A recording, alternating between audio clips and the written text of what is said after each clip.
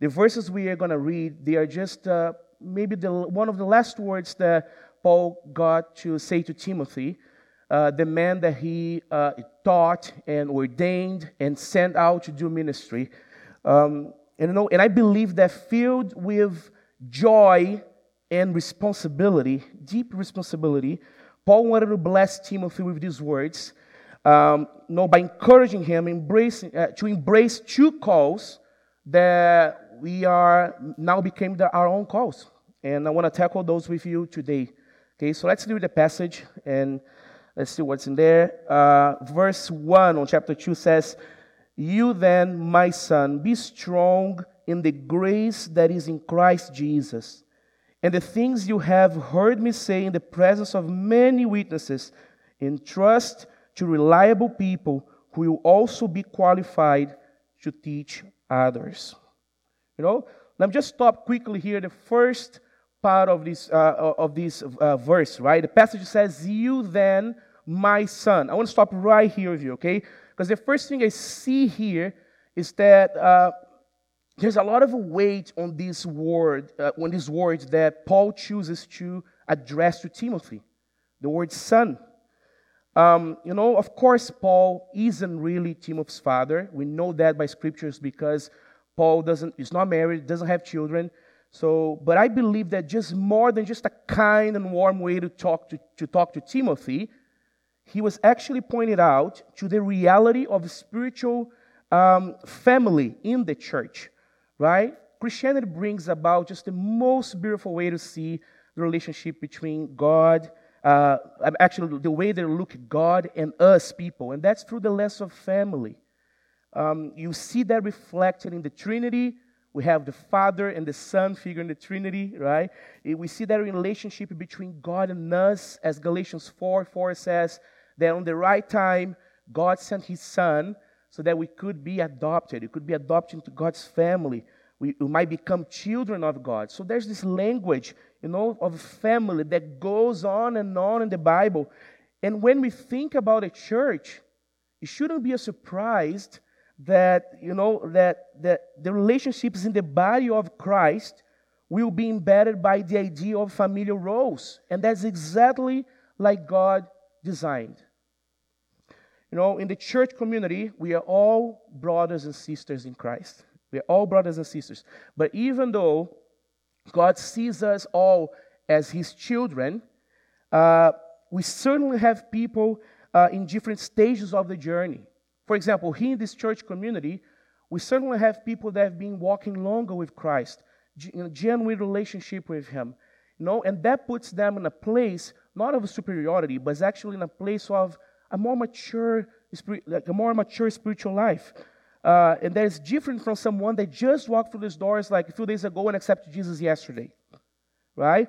And of course, this new member that accepted Jesus, just like a child, we need to be nurtured by the Word of God. We need to be shaped by the interactions that in the church community. So they can grow in a higher level of spiritual maturity as they go. It's a process, right? Paul says to the church in Thessalonica, he says, "Therefore, encourage one another and build each other up, just in fact as you've been doing." So as members of the body of Christ, each of us have a role to play in order to make it grow and fulfill its purpose. So the word son here, it's just a word, but it means so much. It means that Paul recognizes and embraces with joy the call he was given. God made him to be a spiritual father. He was called to be a spiritual father, and God was going to give him spiritual children that need to be taken care of. So now that we understand the lenses through Paul sees his ministry, we can get you to see those important calls now. Okay, so here's the first one. There's two calls that we find in this passage. The first one is still in verse 1, and he says, "Be strong in the grace that is in Christ Jesus." There's so much to unpack here. Just this sentence, there's so much to unpack. Just this sentence is enough to build a whole sermon, right? So how much time do you have? You guys need lunch today? No lunch, right? Oh, wait a minute. I'm going on vacation after this. So no, let's keep short. Okay, never mind that. Never mind. Let's go. Be strong in the grace. Be strong in the grace. This reminded Timothy and reminds us today that the primary thing we experience in life is the grace of God. Ephesians 2 says, we were dead in our transgressions, in our disobedience. We used to live in sin, follow the path, the ways of this world. But because God's great love for us, right? Because He's so rich in mercy, He loved us so much that even though we were dead because of our sins, He gave us life when He raised Christ from the dead. It is only by God's grace that you have been saved. Not by works, but by grace only. Not because you do nice things, but by grace only. Not because you're good looking. Believe me, one day you won't be. By grace only. Not because you have read your Bible or prayed every day, but just by the grace of God. That grace not only rescued us from eternal death, but also gave us the status of children. The Apostle John writes in chapter 2, in the first letter, he writes, I'm writing to you, dear children, because your sins have been forgiven through Jesus. We need to get this. Children of God understand they are forgiven people. And they live like forgiven people. The debt is crossed out, it's paid in full. I know, yes, it's crazy. It doesn't make any sense in this world that we can't earn His gift. We certainly don't deserve it. But it is simply given to us. And all we should do is to receive it. Every time I go out with a student for a coffee or an ice cream, and I pay for them, I instantly hear oh, you don't have to do this. Or I hear oh, I'll pay you back. Or also hear oh, you know what? Next time you go out, I'm paying for you. No, bro, you don't have to do that. Just understand, we're hanging out. I'm inviting you. I'm paying for the ice cream. Just enjoy. Just receive the gift. We have a hard time to receive gifts, I guess. We feel the need to just pay back, right? And sometimes my students are just yeah, no, don't worry, I'll pay you back. No, you don't have to. Now enjoy this ice cream. It's melting on the floor, and then I'll be mad because you're wasting my money. But just eat it, just enjoy with joy. But they don't fully get it, right? But they are not the only ones not fully getting it, right? We don't get it fully either. Colossians chapter 2 says that Christ has canceled the debt we had, nailing to the cross with Him. However, some of us just live life as we keep holding to the certificate of debt, carrying it and working hard to repay the debt in full. But when we do this, we don't live the life to the full that God promises we would have in Jesus Christ. Instead, we live a life filled with religious duty that is heavy and unpleasing to live. Yes, we struggle with sin, and sin blurs our vision of God's great grace. And all of a sudden, we find ourselves just in a down spiral, into guilt, remorse, and unworthiness. And suddenly we find ourselves prisoner of that balance scale, of goodness. Trying hard to do more good than evil. What a trap. And I'm certain that you and I have fallen for this, at least once in our lives, right? We've seen that before. We've been there. But let me say this again, and maybe that's all you needed to hear today. Paul is reminding Timothy and you today that no matter what happened in your life, no matter if you have always lived your life for Jesus and never committed a crime, never did anything morally wrong, or if you came to Jesus after a life full of traumas and shame and addictions, it has always been the grace of God that kept you. Always. Only the grace of God. And you know what this means to me and you? Freedom. No heaviness on my shoulders because I don't have to bear the weight of bringing about my own salvation. Jesus has done this for me. Hallelujah. It is finished. is finished. So be strong in the grace that is in Christ Jesus. And that will give you a purpose to live by that is different than anything the world can offer you. So that's the first thing, okay? This is so important to have. So here's the second thing now. Second thing is this. Make disciples who make disciples. Okay, so now that you got down that we are firm in the first foundation, which is the grace of God. We fully understand His grace, and that's the way that we live a life to the full. We're ready to get to one of the most important things you have to do in a Christian life. Let's see verse 2, what it says. It says, and the things you have heard me say in the presence of many witnesses, entrust to reliable people who will also be qualified to teach others. Okay, so Paul's telling Timothy here, look around you, open your eyes. Look for those who are faithful, who love the Lord and want to serve Him with their whole heart. Invest in them. Those are the ones.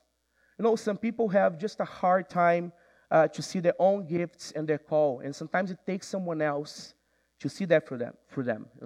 As maybe a spiritual father or a spiritual mother who would walk alongside a spiritual young man or a woman and just do life together, and help them grow in their faith in a way that they themselves start discovering their gifts and they find their own spiritual children. I want to show you someone here. This is Pastor Amaury Jardim. I don't expect you to know him. He's not famous or whatsoever. But this man had more impact in the church in Brazil than any American theologian had ever had. And all because Pastor Amaury was faithful to his call of being a disciple who makes disciples. He was a church planter, and he had an incredible ability to see people's abilities, see people's gifts, and encourage them and train them to do ministry. And like the Apostle Paul, he would go to that place, plant a church, he would live life with them for a while, and just train the leaders, not only in a formal classroom setting, just living with them, just walking with them, letting them see his life. And he would set a leadership in place, and then he would bless the church to move on their own legs, and so they could grow. Sometimes the conditions weren't great.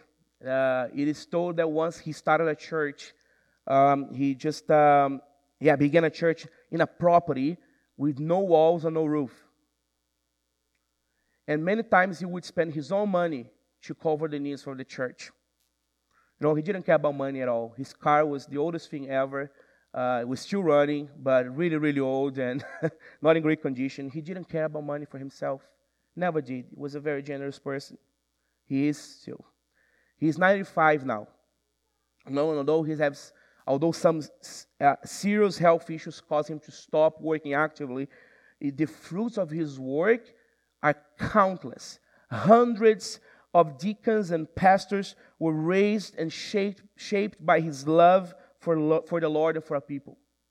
Some of those began seminaries in Brazil, in Bible colleges. And others discovered their call to ministry because of him. And his story actually crosses mine. One of his daughters married a pastor, Pastor Álvaro. And Pastor Álvaro, if you had the chance to sit with him and just ask about the influence Pastor Amaury had over him, he would have so much to tell you. Pastor Álvaro was my pastor in Brazil before I came to Canada.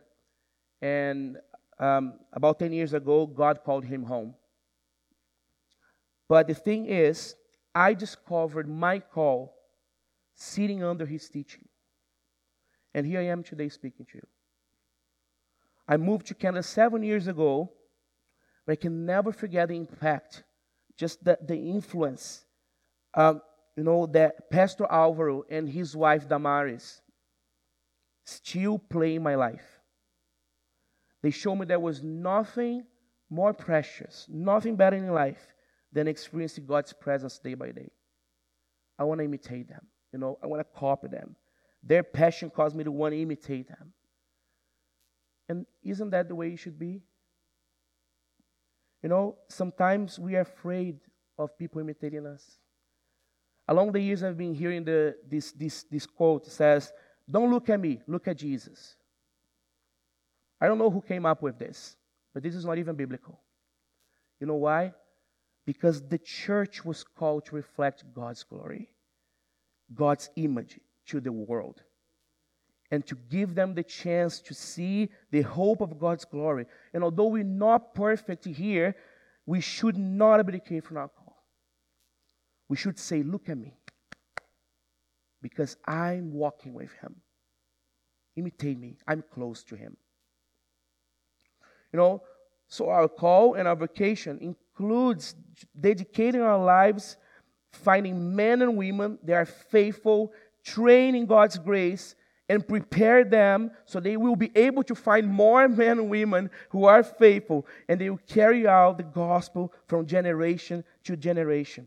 Psalm 78 says that we will tell the next generation the praiseworthy deeds of the Lord, His power, His wonders He has done for us. We will tell the generation. This is not a call for some. This is a call for all of us. Look around you. There are people that are just getting started in their walk with Jesus. They will need some of you that have been in the journey for a longer time. That have a lot of life experience with the Lord to walk alongside of them. Let them walk with you. Let them see what you do. Live life together. Do life together. I love this expression, "do life together." There's a youth pastor, a fellow youth pastor, that's what she always used to say. I had a chance to work with her a few years ago, and she always say that some of the kids would get to her and say "Hey, can we do life together today?" And you know what that means? It's just simple tasks of the day. What do you have to do today? Go in the groceries? Yeah, let's come together. Let's do groceries together. Simple things. And she would do that a lot of the students. And they call that "do life together." We need to do life together. We need to walk together. That's how we shape our sanctification process, right? So at age 80, Pastor Amaury was getting ready to begin the whole church planting process all over again in another church. 80. And of course, none of us will be called to do the same he did. But there is other ways in which the older generation can invest their lives in the lives of the newer generation. Maybe you don't think you have what it takes to walk alongside someone. Maybe you think you're either too old to begin something new, or maybe you're either too young to begin something new. Maybe you don't think you have anything else to contribute. But let me tell you that it's not time to stop yet. The call is still there. God is calling His church, no matter if you are 18 or 81, to stand and to continue to fulfill its purpose until the end of times. And it is never too late or too early to do that. We must just be faithful to the call, and He will do the rest. I remember when I was at age 11, God called me to pray for my friends. And our church was very small. We're just in the transition to become a cell church. Don't know if you know what this means, but it's those churches in which the structure of the church is the small groups. And some people call the small groups cell groups. So that's a cell church. We just transitioned into that. We're a small church, starting from scratch. And we're doing that. And at the time, we only had one teenage cell group with a few teenagers that gather every Saturday at a friend's house. That's what we did. We gather, sing songs together, talk about the Bible, challenge ourselves through the Bible, and then we go to the field just beside and play soccer. Because that's what we do. That's what all Brazilians do, right? We all play soccer. Not really. But yes, my group's leader at the time, he was about 10 years older than me. So I had no idea what to do there. I thought he's the leader, he'll do everything. But he first showed me why I should pray for people. Showed me that. And then he invited me to lead the prayer time in one of the groups, the group gatherings.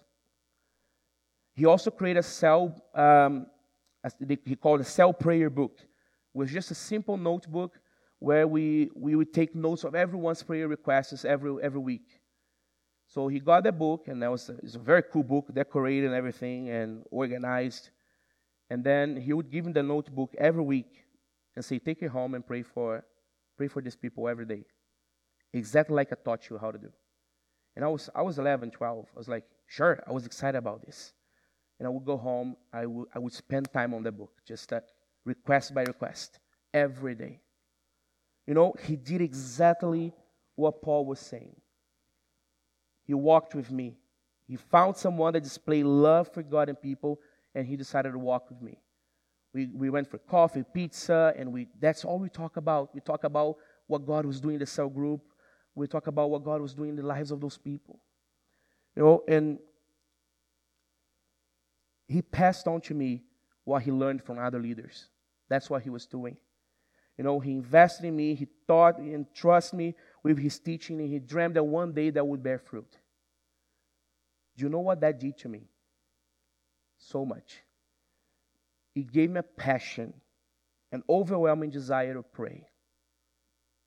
Especially praying for others. Because when I prayed, it was like God revealed himself as if he was just sitting on my bed while I was praying on my knees and had my arms on his lap. That's how close I felt. It was almost like his presence could be touched in my room. And I enjoyed that so much. Prayer became foundational in my ministry, in my life, as I grew up. Because prayer grew my love for people who were lost and needed Jesus. You know, and one day, I had my own spiritual children, and I got to teach them this. And I had to entrust them what was entrusted to me. Let me give you a picture of today. 20 years went by since that church started with the cell groups. And my church in Brazil grew from a single cell teenage group and young adults group to about 20 of them. There's an average of 200 teenagers and young adults now. By the time I left Brazil, I had help training about 8 leaders, and from my original cell group, the one that I led, other 3 groups were born in just a few years. They are still there. A few days ago, I was chatting on WhatsApp with one of the guys that I used to sit under my leadership. He's a leader himself now. His cell multiplied, I don't know how many times already. He's just 18 now, 18, 19, I believe. If you are faithful to your calling, God will continue to use your life and make your work fruitful, because it's his work. You know, you might think, but how am I going to do this? I don't have the energy anymore, you know. But remember that he's the one who works in you to will and act in order to fulfill his purposes. He's the one. Guess what? It's never about your own strength anyways. It's never been. It was never about you. I'm confident by the power of the Holy Spirit that lives in us, as simple as it can be, you can transform other people's lives.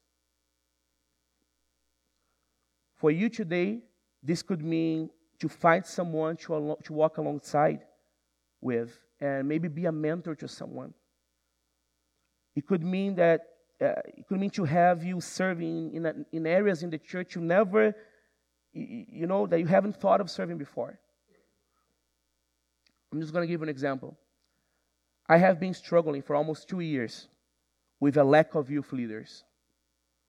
And a while ago, God hit me with that. He said, who said that a youth leader has to be a young adult? Who told you that? What kind of standards are you using in your ministry? And we live in a town where it's so hard to find young adults. Ladysmith, there's nothing here. After you graduate, what do students do? They leave Ladysmith.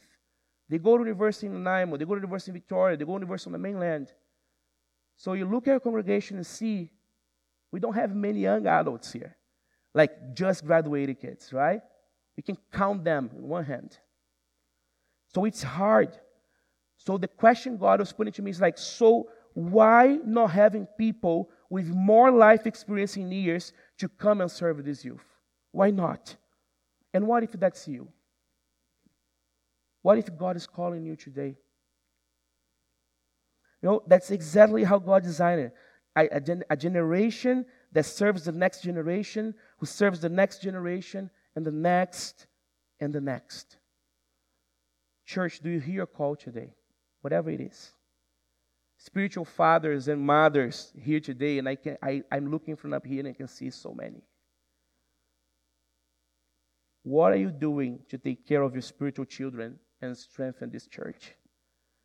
Who are you influencing today? Who, let's make it more like direct, who will you be investing in? And if you are asking this question today, I pray that God will answer it. Do not fear the call. The one who calls you is faithful and will give you everything you need to fulfill the call and the purpose that He has for you. So I pray that the Holy Spirit will fill you with much courage to freely say yes to God's calling today, whatever it is. And I pray that this part of the big church of Jesus, here in Ladysmith, in this town, will be a breeding ground for the rise of faithful people who will stand firmly in the grace of God and will trust the truth of God to other faithful people, and spreading Jesus and the good news of the kingdom from generations to generations until the day that you won't have to do this anymore, because it's the day He returned and called us home. Amen?